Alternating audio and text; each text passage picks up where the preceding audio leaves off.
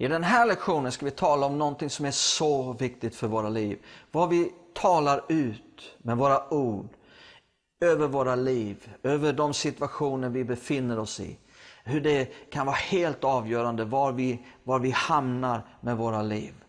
Så häng med, det kommer bli väldigt speciellt just i den här lektionen.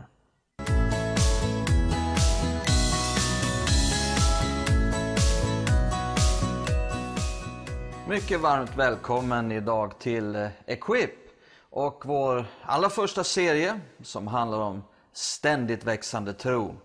Tro på Gud, och vi har kommit en bra bit in i den här serien. Det första vi såg under flera lektioner är: vad är tro på Gud?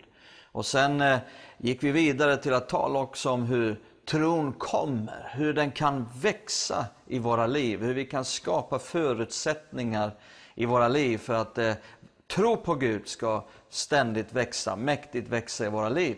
Och det vi vill titta på nu, det är då när vi har konstaterat att vi har tro. Var och en som är troende har tro. Bibeln säger till och med att Gud har tilldelat var och en ett mått av tro. Hur kan vi då förlösa den tron ut ur våra liv? Hur kan vi vandra i tro, tala i tro, agera i tro?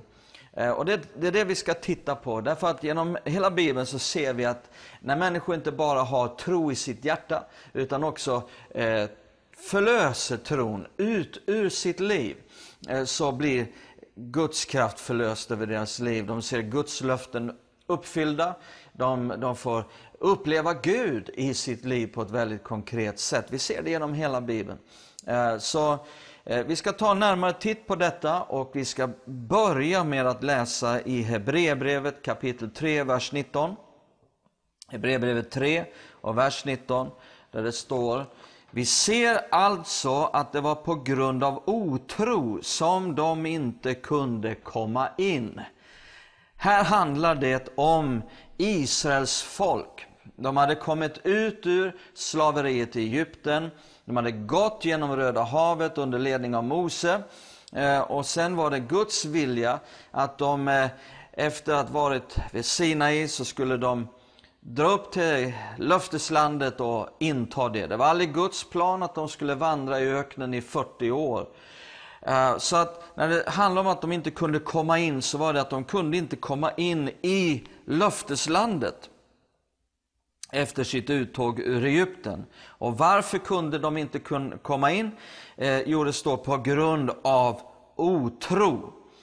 Så vi kommer att se både vad tro är, vad otro lite grann är. Vi kommer inte att gå in på det på djupet vad otro är, men vi kommer att se aspekter här som handlar om tro och hur viktigt det är att också vad är det som kommer ur våra liv. Och vi ska studera detta lite djupare genom att gå till 4 Mosebok, det 13:e kapitlet, och läsa lite mer utförligt vad som står här. I Hebreerbrevet 3 så är det en liten vers, den säger mycket, men genom att bara gå hit och läsa när det faktiskt hände detta att de inte kunde komma in och deras otro, så kommer vi att förstå. Ibland kan man förstå vad någonting är genom att förstå vad det inte är. Vi kan lära oss mycket om tro genom att förstå trons motsats som är otro. Och vi tror att vi kommer ha en serie längre fram, en fördjupningsserie om tro, där vi kommer att beröra sådana här bitar djupare vad otro är. Och då lär man sig samtidigt om tro. Och då ser vi här nu från kapitel 13, 4 Mosebok, och från den 26:e versen. Efter 40 dagar vände de tillbaka sedan de hade spejat i landet. Mose hade skickat in 12 spejare för att bespeja löfteslandet. De gav sig iväg och kom till Mose och Aron och hela Israels församling i öknen Paran i Kadesh, där de avgav rapport för dem och hela församlingen och visade dem landets frukt. Lägg märke till ordet rapport. Vi kan få rapporter ifrån olika håll och kanter. Rapporter om vad som händer i världen, rapporter om vad som händer i våra familjer, rapporter från läkare, vad som händer i din kropp och så vidare. Det finns många rapporter som vi utsätts för hela tiden. Och de sa till Mose, vi kom till det land som du sände oss till, det flödar verkligen om mjölk och honung och här är frukt därifrån. Men folket som bor i landet är starkt och städerna är befästa och mycket stora. Dessutom såg vi avkomlingar av Anak där. Amalekiterna bor i Negev, hetiterna, jebusiterna och amoreerna bor i bergsbygden och kananéerna bor vid havet och ut med Jordan. Men Kaleb lugnade folket inför Mose och sa, låt oss genast dra dit upp och inta landet. Sannoliken, vi kan göra det. Men männen som hade gått upp med honom sa, vi kan inte dra upp mot det folket, för de är för starka för oss. Inför Israels barn talade de illa om landet där de hade spejat och sa, landet som vi har vandrat igenom och spejat, ett land som förtär sina inbyggare. Och allt folk som vi såg där var resliga män. Vi såg också jättarna där. Anaks barn kom från jättestammen. Och vi var som gräshoppor i våra egna ögon. Och så var vi också i deras ögon. Vi fortsätter in i kapitel 14, vers 1. Då började hela församlingen ropa och skrika och folket grät den natten.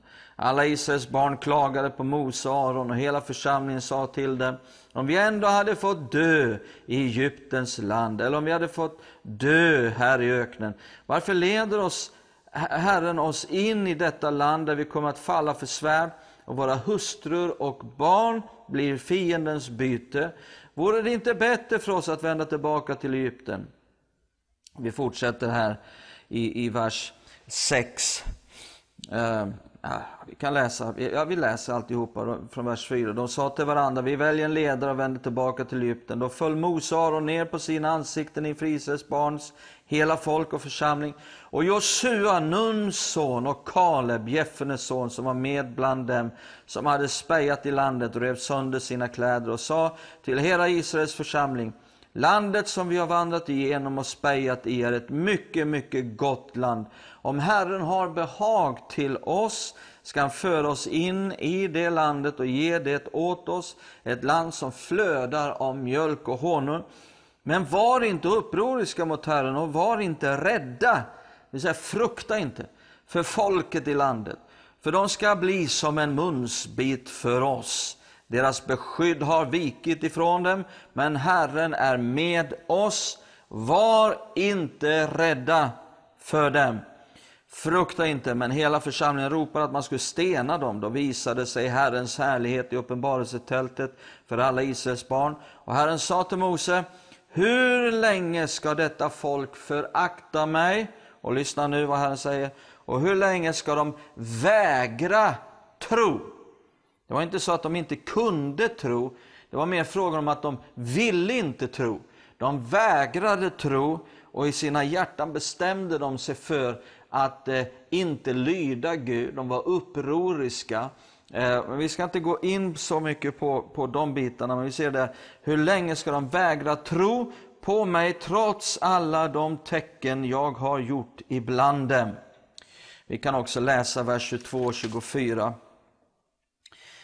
Av alla de män som har sett min härlighet och sett de tecken jag har gjort i Egypten och i öknen och som nu 10 gånger har frestat mig och inte lyssnat till min röst, av dem ska ingen få se det land som jag med ed har lovat deras fäder. Ingen av dem som har föraktat mig ska få se det. Men i min tjänare Kaleb är en annan ande och han har alltid följt mig.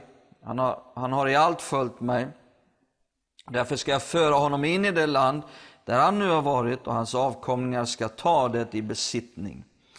Så vad vi finner i den här berättelsen då, det är att 10 av de 12 spejarna som kom tillbaka efter att ha bespejat landet, de talade otro. De talade fruktan, de talade död, lägger vi märke till. De talade nederlag. De talade som att Gud förmår ingenting. Det de sa var, vi kan inte. Och de bekände ut att vi är bara som gräshoppor. Det var det de bekände sig till. Det de bekände om sig själva. Så de talade otro. Och det resulterade i att de inte kunde komma in. Vad var då anledningen till att de talade otro? Jo, de hade otro i sina hjärtan. Och därför var det som kom ut ur deras mun, genom deras mun.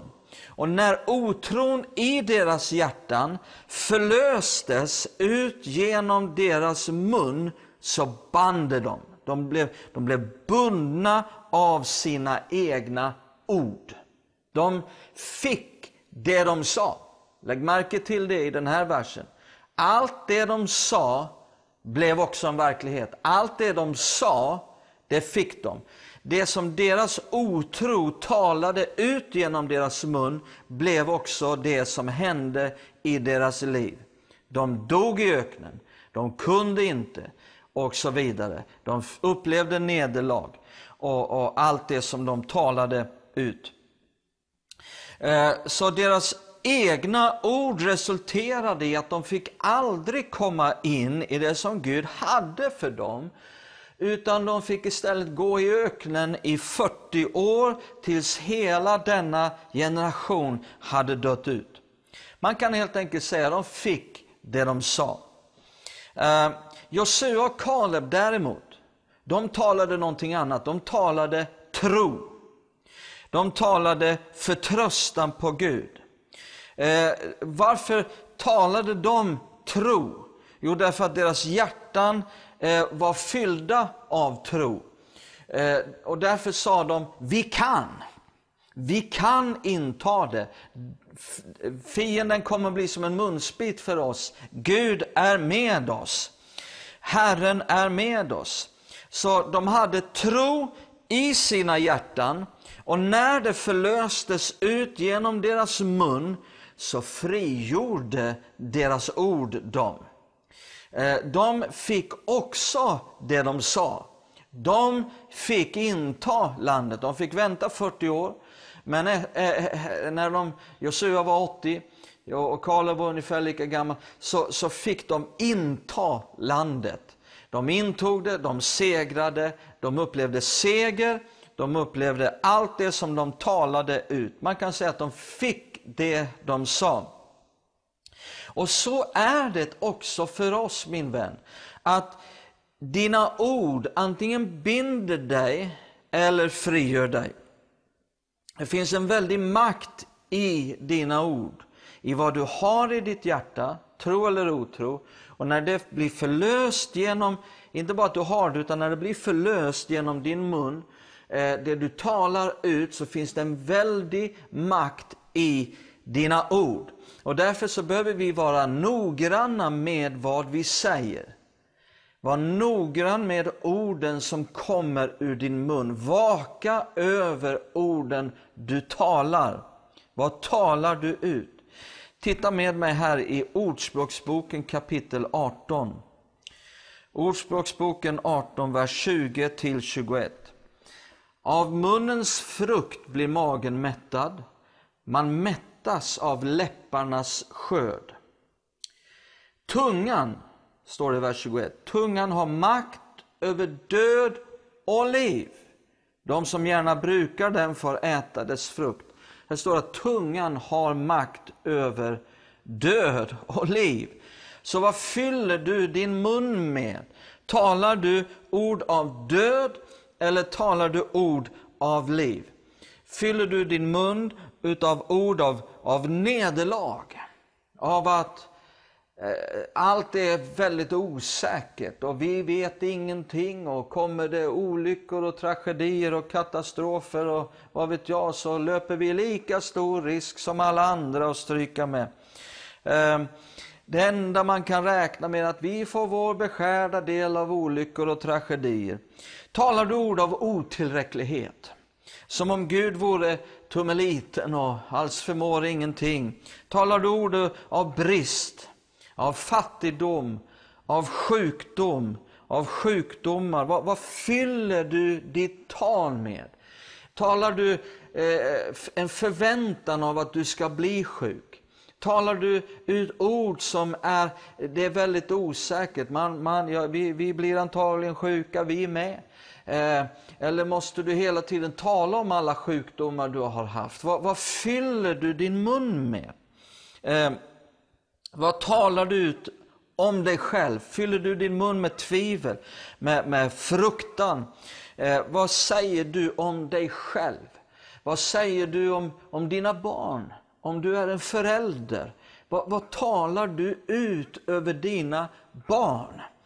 Din tunga, dina ord har en väldig makt när det talas med tro eller med otro från ditt hjärta. Säger du till dina barn när de är med att det kommer aldrig att bli någonting utav dig. Du kommer aldrig att lyckas med någonting. Du klarar ju ingenting. Vad säger du om dina barn när de inte är med? För det är inte bara när de är med som din muns ord har en makt, utan lika mycket när de inte är där. Vad talar du ut över ditt hushåll? Vad talar du ut över dina barn när de bor hemma?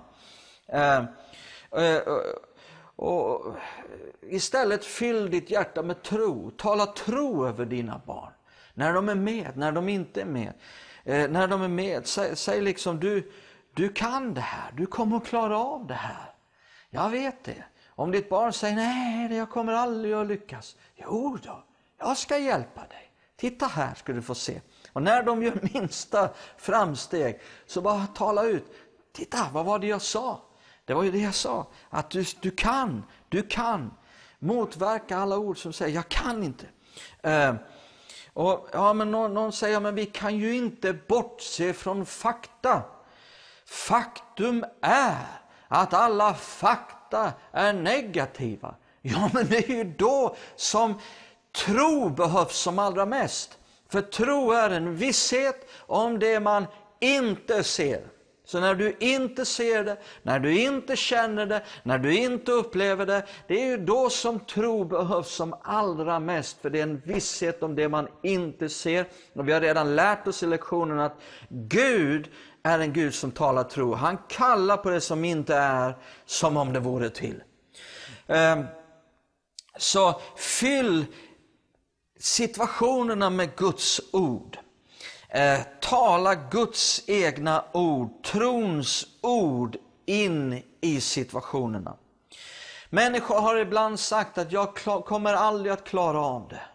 Och i samma stund som de sa det så reste sig fruktan och tvivel upp som en jätte och band dem stenhårt i exakt samma stund. Dina ord antingen binder dig eller frigör dig. Och lyssna noga på vad jag säger nu.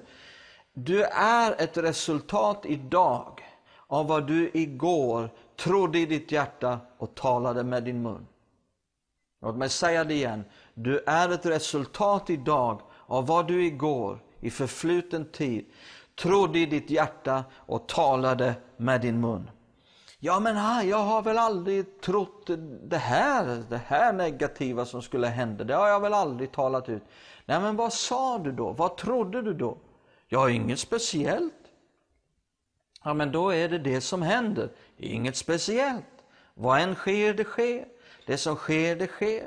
Då är du helt i händerna på omständigheterna och hur situationen är i den här världen. Det kan bli bra, det kan bli dåligt. Och skulle vi läsa nu i Jakobs brev kapitel 3, gå gärna och gör det. Men Jakobs brev kapitel 3, där står det hur Jakob säger att tungan är som ett roder på ett skepp. Det styr våra liv. Alltså rodret på ett skepp, på en båt, är väldigt avgörande för att båten ska komma rätt. Det är inte en stor proportionerligt, procentuellt av hela båtens volym, så är det inte en stor del av båten. Men den är ändå en otroligt viktig bit för att komma rätt. Om båten lägger ut från hamnen och ska till en annan plats, så kommer den att komma helt snett, någon helt annanstans. Den kommer att driva, man vet inte var det tar vägen. utan ett roder. Och så är tungan för våra liv, säger Jakob. Var du hamnar beror på vad du säger.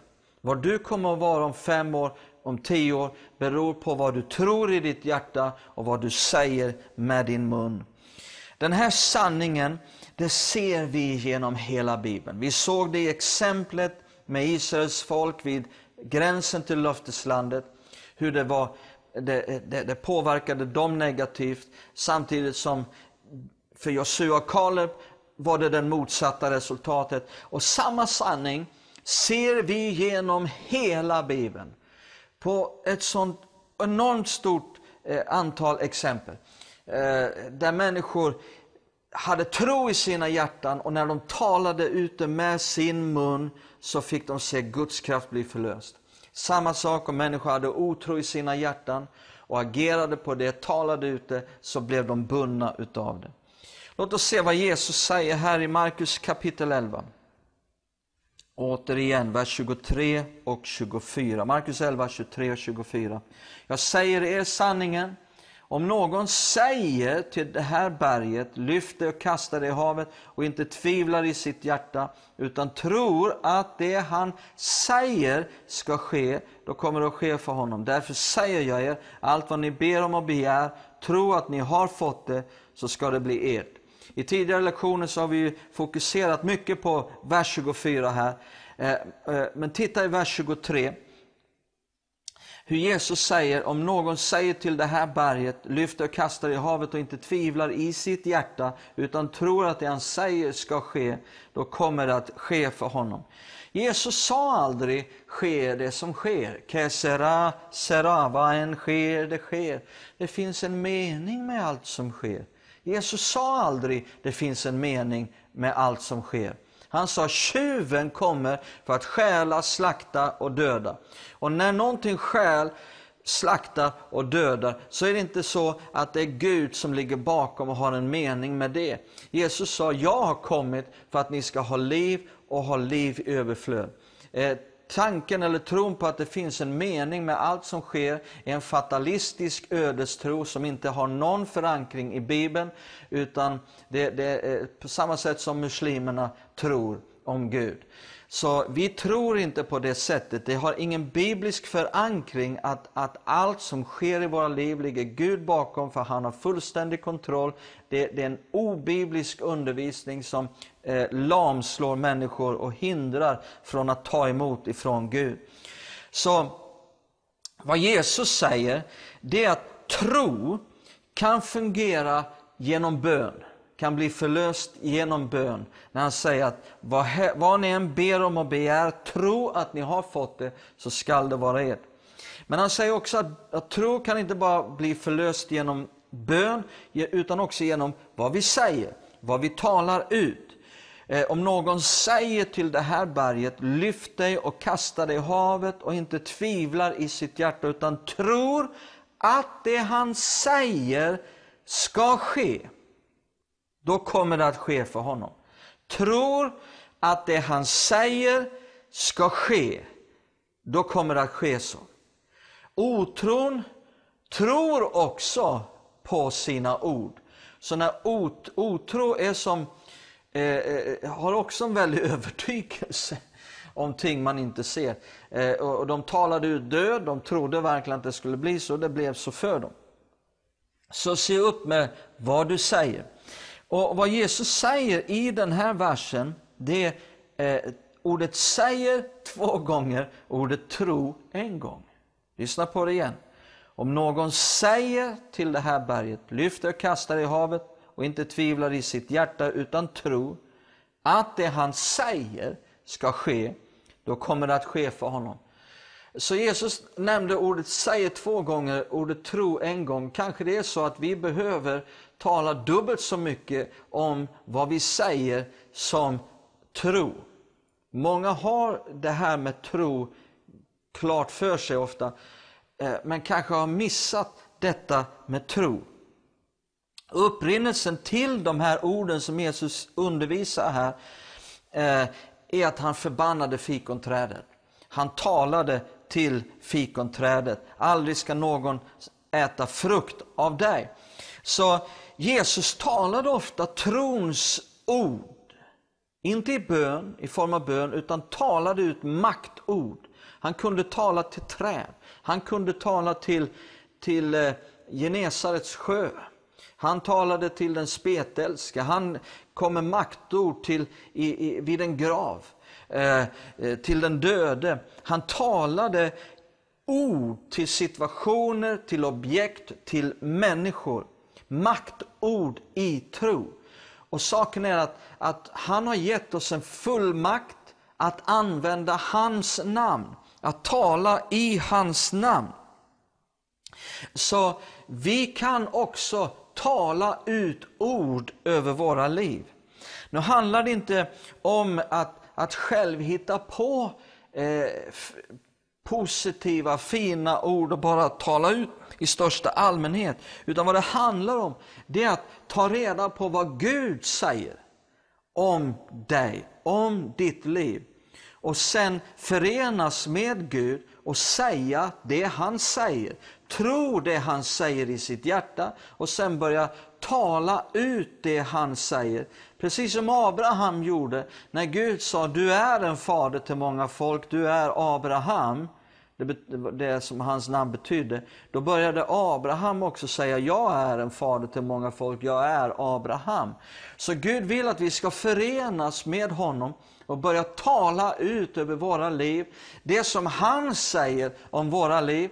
Och när vi börjar göra det, då är det inte längre våra ord, utan det är Guds ord. Och då bär de samma kraft som när Gud talade i begynnelsen, var det ljus. Och det blev ljus.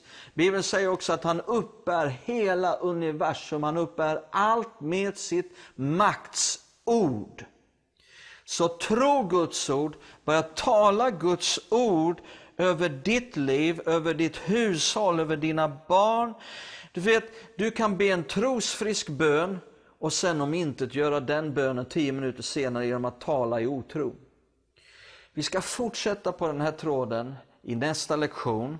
Och jag önskar dig en underbar dag, en fortsatt härlig dag och vi ses igen. Gud välsigne dig.